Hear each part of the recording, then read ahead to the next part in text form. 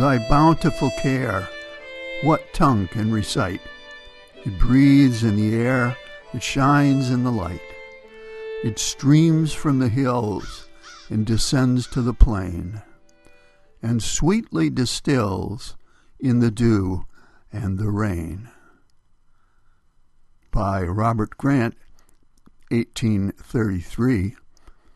Hello everyone, I'm Rob McCall. This is the Awanadjo Almanac, devoted to feeling at home in nature and breaking down the wall of hostility between us and the rest of creation. This is the Almanac for February 25th to March 3rd, 2022, and it's the new so-called worm moon. And here are some natural events. Hearing about the coming worm moon conjures up delicious images of happy robins pulling wiggling worms out of the ground, and happy gardeners turning over rich garden soil full of squirming worms. But therein lies a trap. It's going to be quite a while before we see any of that. Apple blossom time is nearly as far ahead of us as Thanksgiving is behind us. And if there's anything worse than a lingering case of cabin fever, it's a premature case of spring fever to be crushed by the next snowstorm.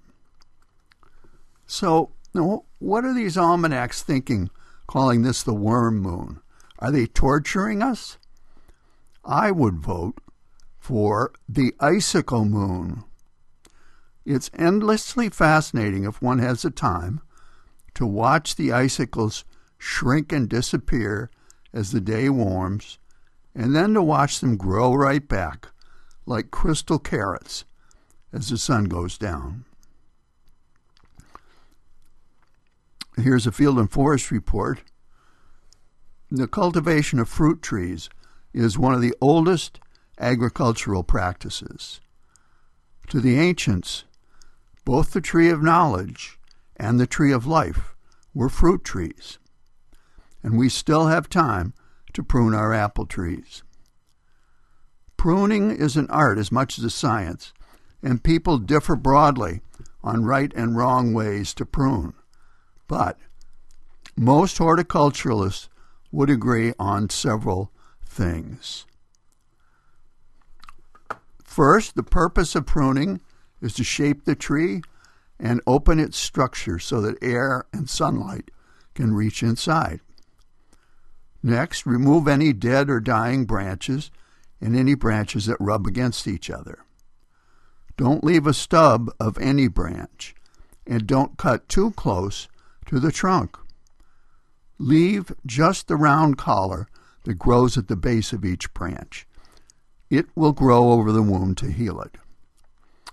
And don't remove more than about 1/4 of fruiting branches in any given year.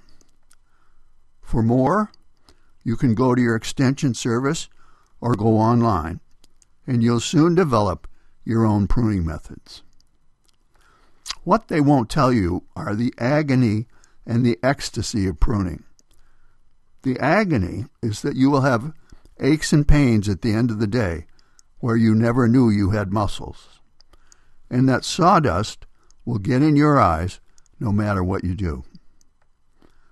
The ecstasy is standing on an 18-foot Baldwin pruning ladder on top of an old standard apple tree on a sunny late winter day, watching the seagulls soaring overhead, aglow with sunlight reflected from the snow, and feeling just a touch of spring in the breeze.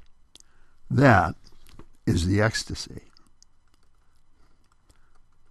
There's still time for woods work, too. If you're cutting firewood, you might want to cut maple and birch first, as their sap will be rising soon, if it hasn't already. Oak and ash tend to take a little longer to wake up. If you plan to make maple syrup, it's time to dust off the evaporator and check your buckets and other gear to get ready. And here's a freshwater report. We've seen water in all of its elemental forms in recent days. We've seen sleet, snow, white ice, black ice, meltwater, water vapor, mist, and fog. And we've seen them all sweetly distill in the dew and the rain. But nothing more sweet than that first icy swallow of maple sap right from the tree. And here's a rank opinion.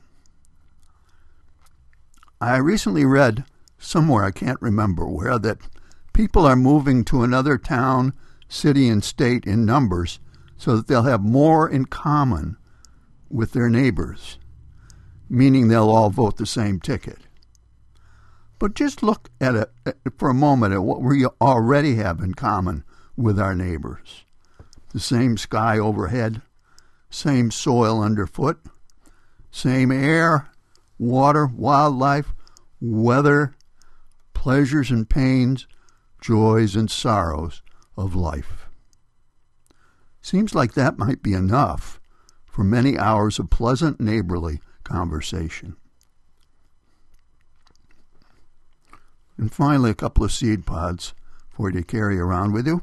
First from Will Rogers, 1879 to 1936. Everybody is ignorant, only on a different subject. And from an old Yankee. I'll be happy to do you the kindness of refraining from telling you who I intend to vote for if you will return the favor.